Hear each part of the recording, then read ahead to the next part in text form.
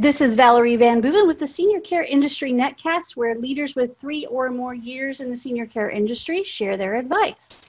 It's 6 questions in 9 minutes, so let's get to it. And in a few sentences, tell us who you are and what you do.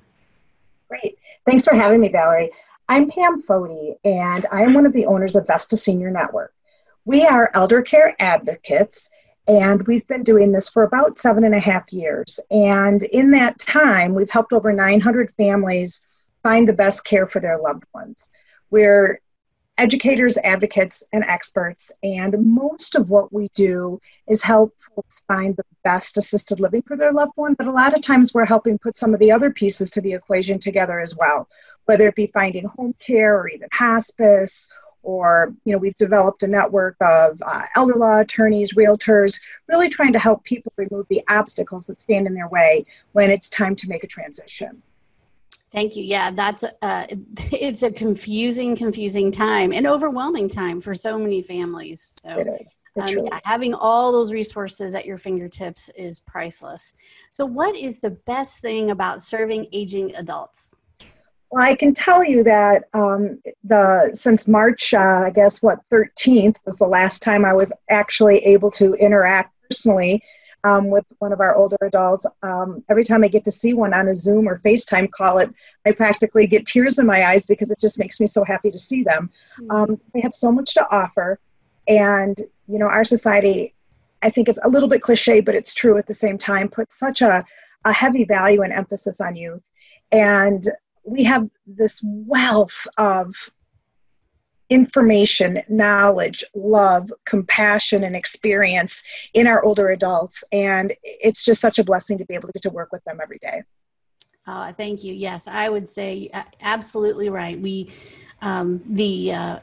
amount of learning we could do from our aging adults is immense. And so, just listening to them is amazing. And I know that's a lot of what you do is listen. Yep. So, so we're going to switch gears just a little bit. I'm going to ask you about online marketing. I hear from other senior service providers that marketing online can be challenging, confusing. I know it's ever changing. So what has been your experience, or what are your thoughts on that? I think the toughest part about any sort of marketing in general in our business is that people don't necessarily know what they're looking for. So when they go out online, they really don't know what to ask, what questions to ask to get the information they need. So we really enjoy any opportunity like this. So thank you so much to be able to actually talk about what we do and explain that the services that we offer do exist. So often people are saying to us, oh my gosh, if I had only known about you 2 years ago, I would have been in so much better of a situation with my loved one. And that really, really leads us to believe that there is some sort of secret sauce to this online marketing, and I'm not exactly sure what it is yet. But I just know that myself and my business partner, whenever we have the opportunity to speak about what we do, we do. Yeah, you know what? You're right. People don't know what to type in. They absolutely don't. And if you were to look at like a pattern of what people type in to find care, it's all over the map. Right. And so, I think that doing any kind of video or talking about what you do and being able to get a piece like this as short and easy out to the masses is really helpful for so many families. Absolutely. So you're exactly right. Creating that content and being everywhere is really important. Exactly. All right. There are probably other successful leaders in the senior care industry like you that maybe have been a mentor or an inspiration to you over time, or maybe an organization that's close to you, or maybe multiple organizations. Who would you like to give a shout out to? We love our Wisconsin chapter of the Alzheimer's Association. We think that they do tremendous work. We participate in their longest day fundraiser every year, and we've raised over $35,000 in the last 5 years for the Alzheimer's Association.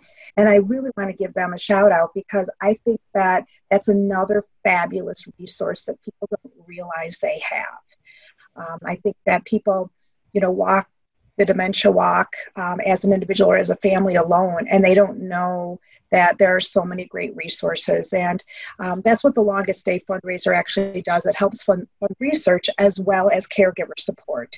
And that's what's been great. We've all had to pivot, right, since March 13th. And the Alzheimer's Association has as well. And they're doing virtual support groups and doing a lot more things online. So they're reaching people maybe in remote areas that may not, always have such great access. I mean, Wisconsin, there's a lot of rural territory. So to be able to, develop a new way to reach people as a result of COVID is really fabulous. So the Alzheimer's Association is a fabulous resource. We work closely with the Parkinson's Association as well. All those groups kind of giving a face and a name to people with challenging, conditions and their families are really important to us.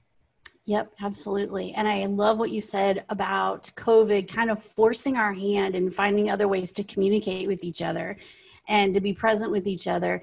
And even though it's not maybe ideal, it still reaches these Zoom meetings or, whatever you're doing, FaceTime or support groups online, reaches so many more people that couldn't possibly drive an hour for a support group and leave an aging loved one at home or something like that. So right.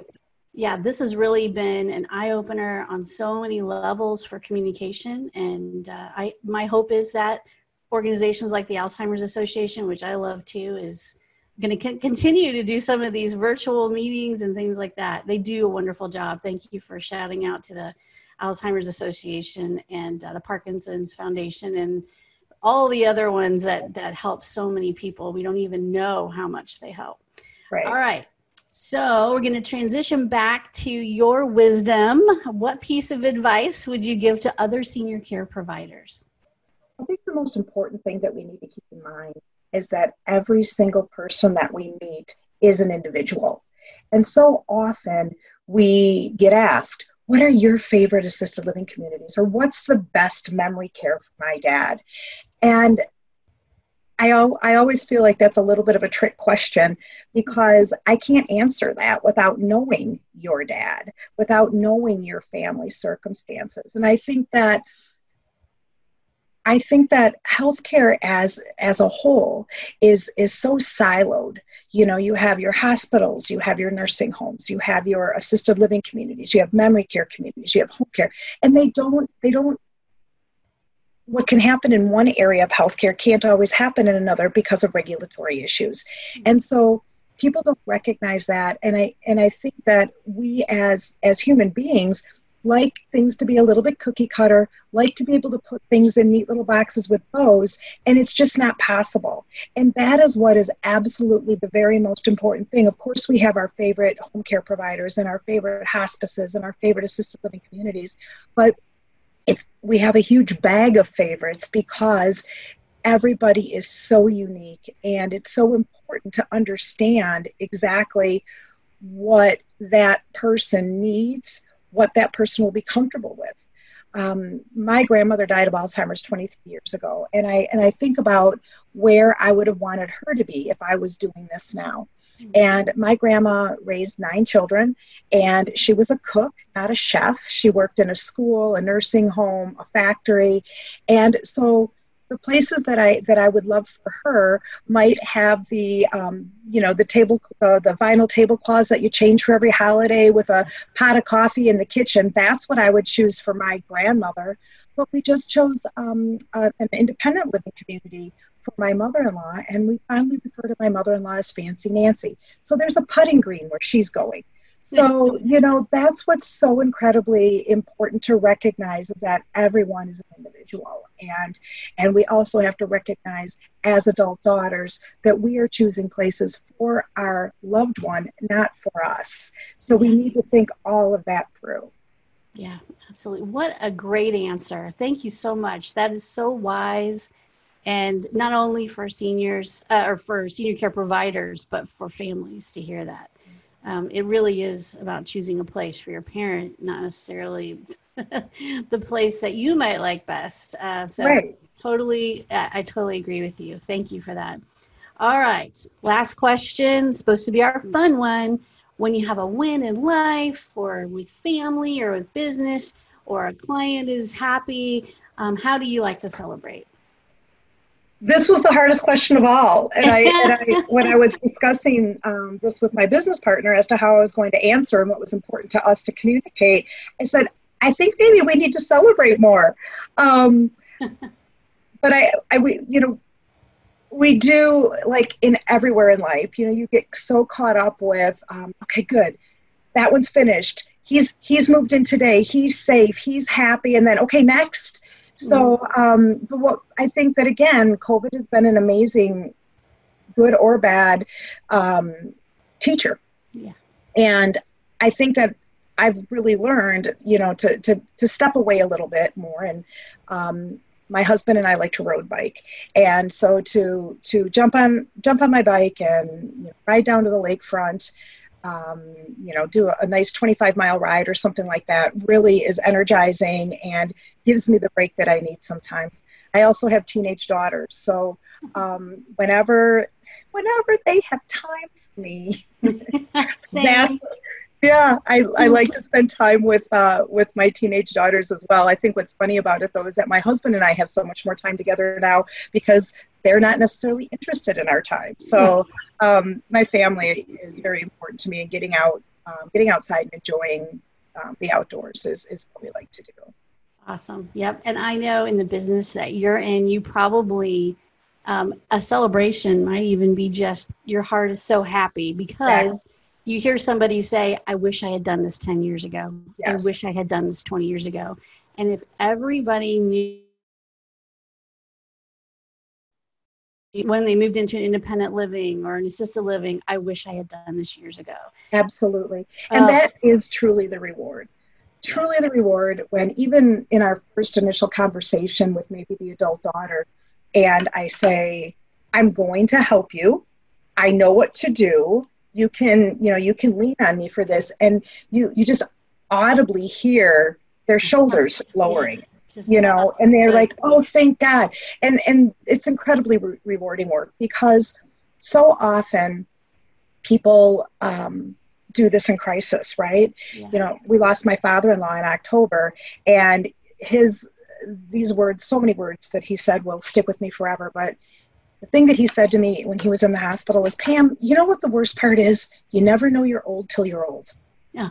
So that's why we end up doing so much of this in crisis. So if I can, be a soft place for someone to land when they're trying to figure out something that is so overwhelming and so heartbreaking, that really is a good end of the day.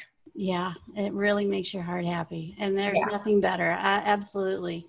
Well, Pam, thank you so much for doing this episode and for being with us. You have shared your wisdom, and we appreciate that about you. Thank you so much. You're welcome. Thank you.